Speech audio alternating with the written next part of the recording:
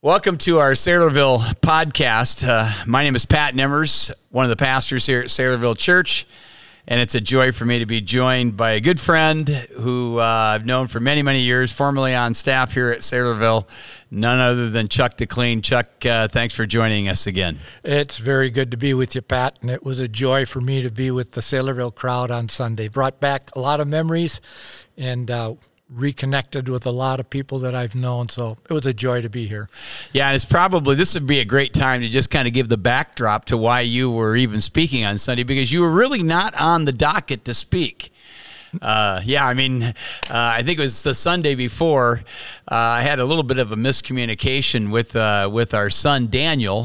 Daniel Nemmers just launched a church in Bloomington, Illinois, off the campus of Illinois State University, and I had indicated to him a few months earlier that I would try to be at that launch.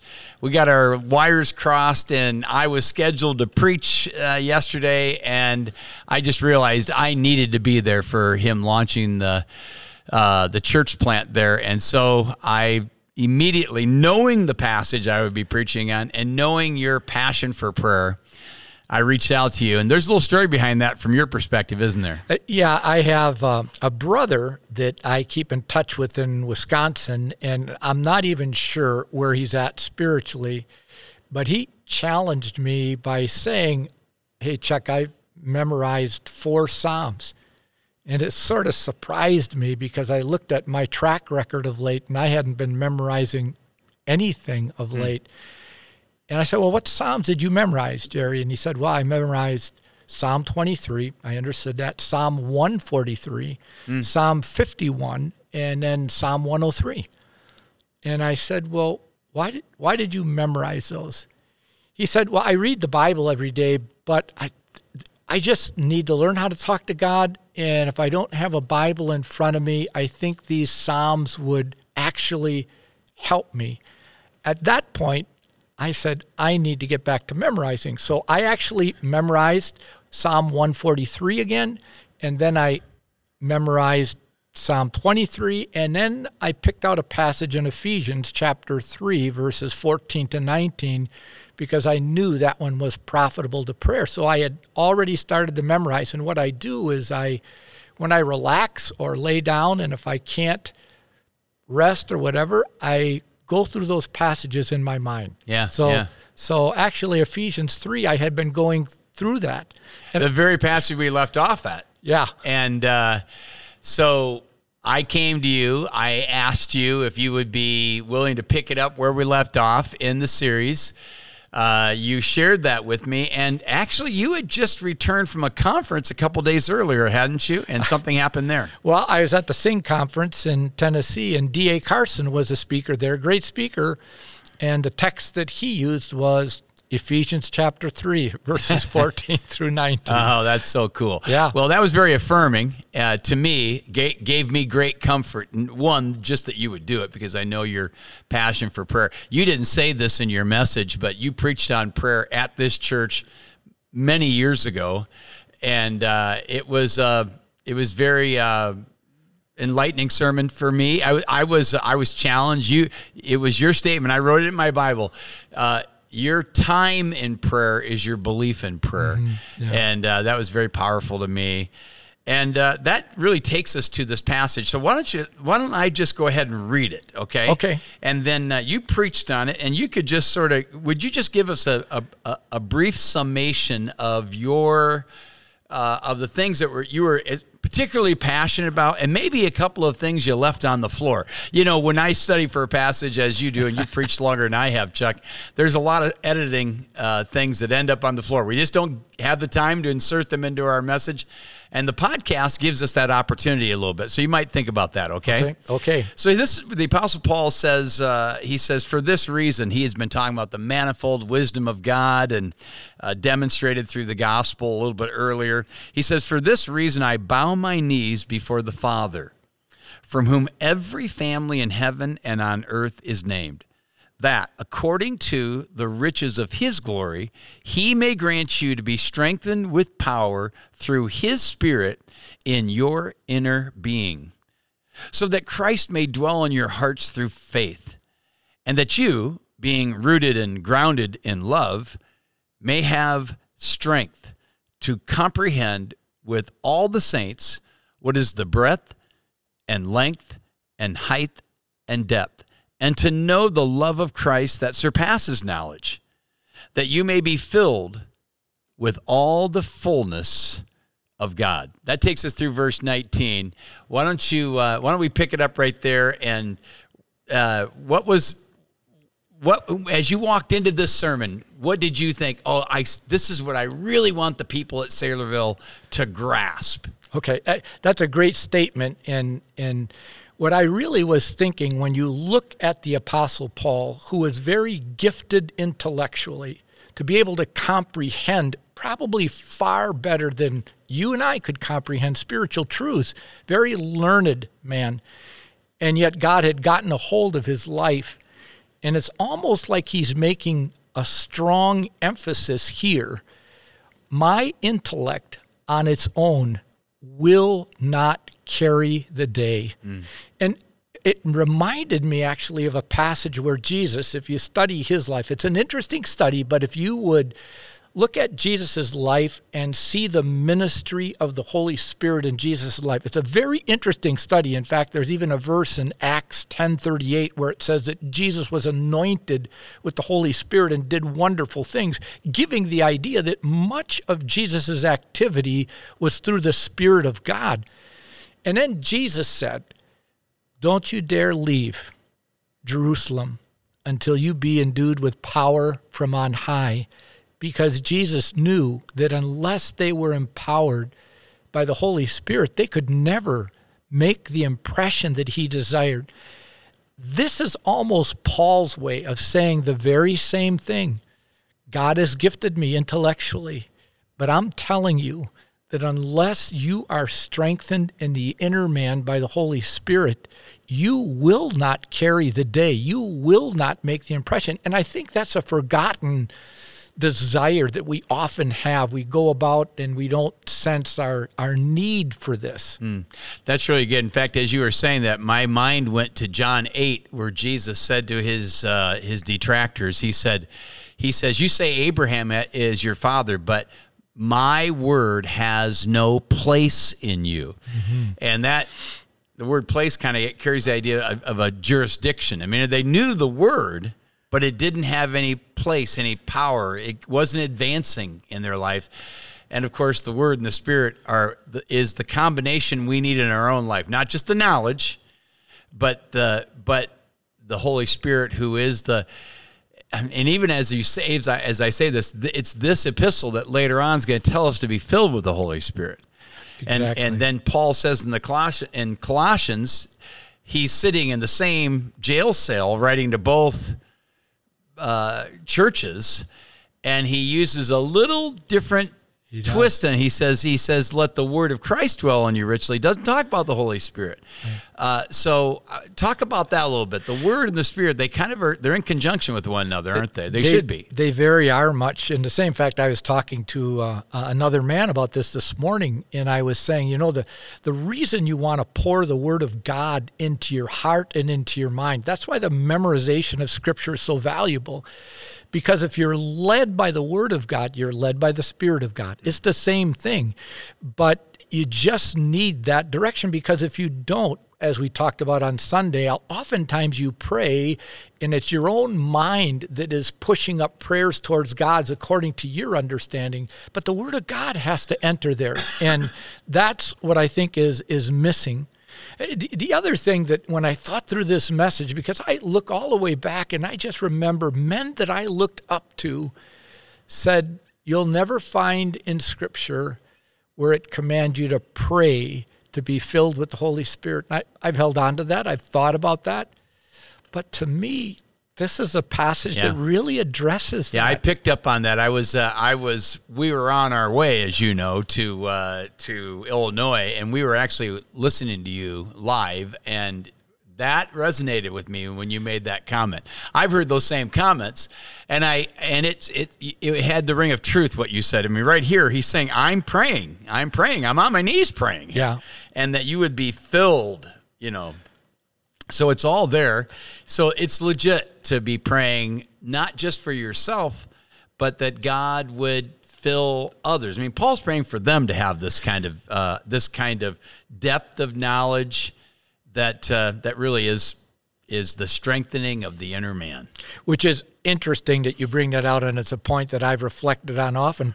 Paul very seldom prays for himself. There are a few incidents that he does, but almost all of his prayers are for others. And you wonder, when you think through a prayer, how much could you assist another person in their growth by praying this for them? And it's a biblical prayer. And so, again, I just think there's a lot to think through as far as the value of prayer for others. Mm-hmm. And when you said that, my mind went to 2 Thessalonians chapter 3, where it says, finally, brothers, pray for us. Yeah. I think one of our own old professors at the Bible College down the road, Faith Baptist Bible College, Art Walton, he's with the Lord now. Oh yeah. He did a commentary on Thessalonians, and he had there's a little picture. I can still envision it in my mind. He had a little picture of like a calling card. He said that this is Paul's calling card. Brethren, pray for us. So while you don't find him praying so much for himself, you see him asking for prayer just as he prayed for others. That's very important, and we should be following through on that, asking others to pray for us as we minister. That's a great point. Now, toward the end of this passage, and you sort of allude to it without quoting it, but I did read it. I'll just say it again. Verse 19 says, and to know, this is part of his prayer, the love of Christ, which surpasses knowledge. So it's almost like he contradicted himself. It is. And, I want you to know the love of Christ. Well, but just to let you know, you're not going to know it. So is this what you were referring to when you said the intellect alone isn't going to cut it? It is, because the way the construction goes is that this is a love, and then it's a surpassing knowledge love is the idea. So it goes beyond our intellect. And I think that's Paul's strong point. You can't grasp this love without the work of the Spirit of God. And even with the Spirit of God, I wonder how much we really get into the depth of God's love. But I am convinced, because even lately going through different problems within families, and life is hard.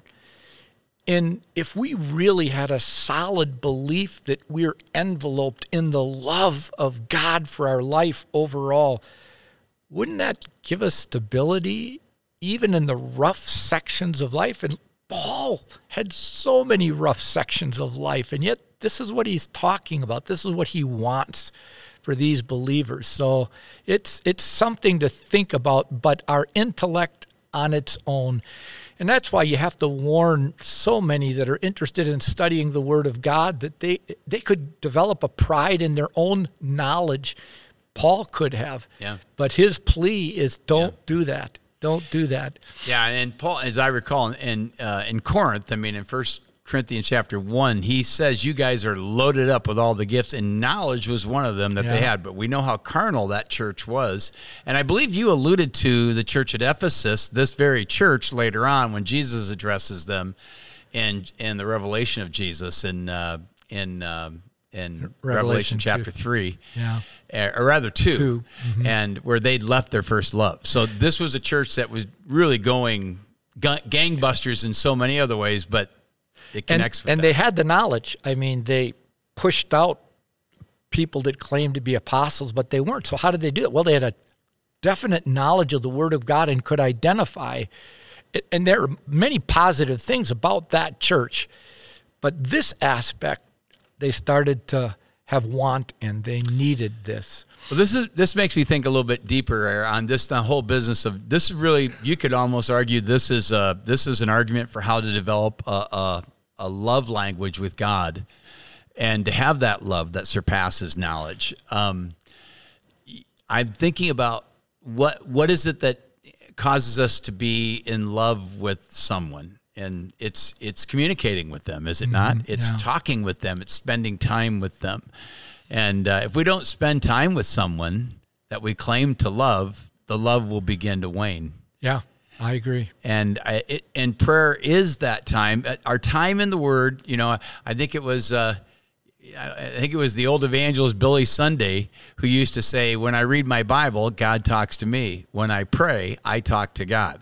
Yeah. When I witness, I talk to others about God." Pretty simple, but that's pretty good there. And really, anybody, as you study the Word of God, isn't prayer just sort of a natural outcome? You're studying this, and then right away you do want to talk to God. Right. And that's what this is about. He's so enriched in the Word of God that the words pour out from that Bible knowledge to God and directs the conversation. Yeah. And that's where world prayer is it doesn't have a lot of value because it's not based on anything like that. But this passage is, I've often said, and I don't claim to have any monopoly on a prayer life, and I'm always challenged by messages that to point me to prayer, and I need to hear more of them. More importantly, I need to be more of a man of prayer.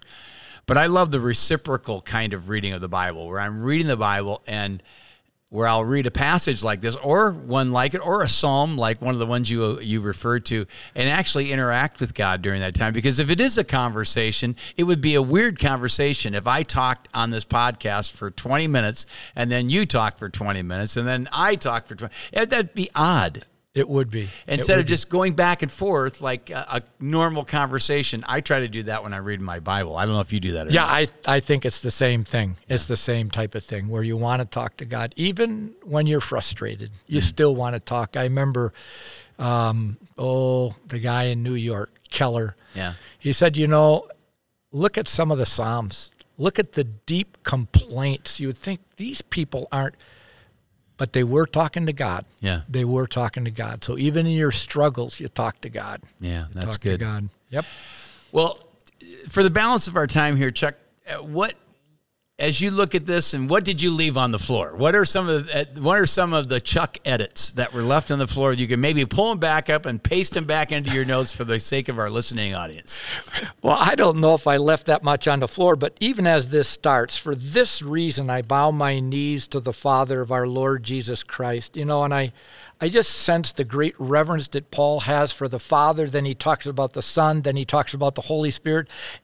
All three persons of the Trinity are so involved in this prayer. The other thing that I wondered, it says, from whom the whole family in heaven and earth is named. And I thought, here's Paul being a Jew, but gifted to go to the Gentiles. As he thinks about the family of God, he's thinking about the whole thing. He's thinking about the saints in heaven, many Jewish saints that ran before him, and now he's talking about the saints on earth, and he saw them in some sense all as the family of God. Now there is a specific church, and there's Israel, and they're separate, but there's still a connection with them.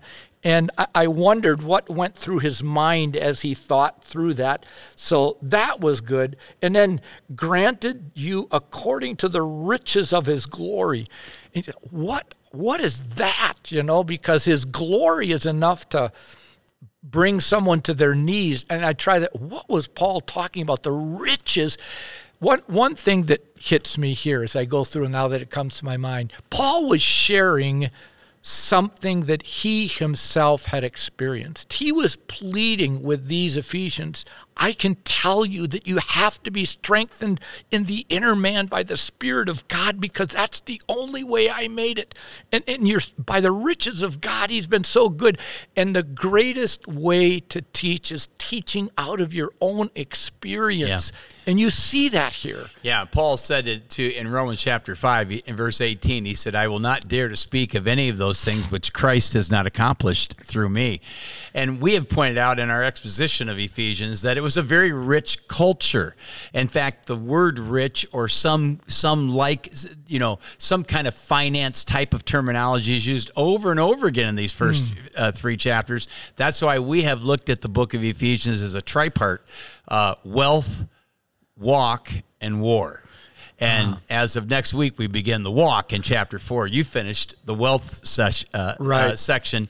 And what better way to finish it than be talking about our prayer life? Yeah, because that's sandwiched right in between. And without the presence of the Spirit of God, you can't really keep the imperatives the way God wants you to keep them. So it becomes very instrumental that this section is right here where it's at in the letter. But Chuck, let me ask you, we're kind of wrapping things up in the next, I would like to get real practical right now for a few moments. We talk about being reciprocal in our prayer life as we read the Bible and then respond to God and talk. You talked about when you're sleepless or you're having some form of temporal insomnia and you start, you use the old adage or whatever, you don't count sheep, talk to the shepherd. Yeah. But tell us, what is your normal prayer life like? Can you tell us a little bit about it?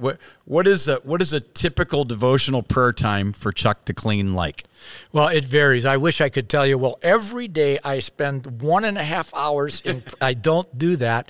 There are times where there's a place in my house, my office, there's a couch, and I have this little kneeling pad that I got to work in my garden, but it works beautiful to pray. You just put it right down there. Some of my favorite times to pray are Saturday nights because I was so used to preaching, but then I can just pray for pastors and other people that are preaching. I love that. I look forward to Saturday nights where I can just kneel down and pray. And I like to do that in the afternoons. And I do like to do that at the end of the day. If I've had a good day, I say, I just want to get alone with God and talk to him how this day went and tell him, all of that. I just like to get together with him and talk. So I think a lot of times it's more in the evening. And then now, as I'm older, there's times where I'll lay down, but I wake up. Well, I got verses with me. I remember giving a person advice, hey, if you can't sleep, let's take advantage of this time, Yeah. And then the verses just come back to you and you think, oh, yeah. And I really like to pray for my family according to these verses because I know they need this so bad. So I don't want to miss days without just getting alone. But there is normally some prayer time in the morning and then I hopefully can do it a little bit in the afternoon and then in the evening. But it varies from times. There's days where I don't spend near and then there's other days that, like Mondays is a day that I start to fast yesterday, and I just like to set aside time to be alone with God, just a special day to a certain degree, and starting to do more of that on Mondays than I am other days. So that's a little bit on it. That's good. The psalmist said, David wrote, evening and morning and at noon, I utter my complaint and moan, and he hears my voice. So there's an honest prayer, and he's doing it throughout the day. Yeah. As you just mentioned here just now. Yeah. Thanks for sharing that. That's practical, I think, for all of us as well. And if you're a preacher in this area that loves the Word of God, it may be that Pastor Chuck here is praying for you. I know that you're praying for me, and I think about the results of this prayer, that I would have power, and so it gives me comfort to know that some of my power is coming because my friend Chuck prays for me. Well, praise the Lord. I pray people pray for me that way, and certainly I just wonder how much good we could do if we just had a few people around us that we would faithfully pray for along these lines. Maybe we would see greater successes, spiritual successes in their lives. So hopefully God can help us to do that. Well, Chuck, I'm not going to ask you to reread verses 14 through 19, but they're in your mind. So would you just conclude our time with prayer and just pray for the listening audience as well, that they too might experience the riches of God's glory and the strengthening of their inner being through the work of the Holy Spirit. Sure, I'd be glad to. Okay. Father, we thank you for this passage and the power of this passage. And Father, I do pray for the listeners as they listen to this short talk, that you might strengthen them by the Spirit with power in the inner man. And they would sense that strength from you, and you might grant to them a strong reality of Christ dwelling in their lives and a deeper understanding of the love of God. May you encourage their hearts and then the hearts of people they pray for. This we ask in Jesus' name. Amen. Amen. Thanks for joining us today, Chuck. It's good to be with you, Pat. All right. God bless you. Thanks.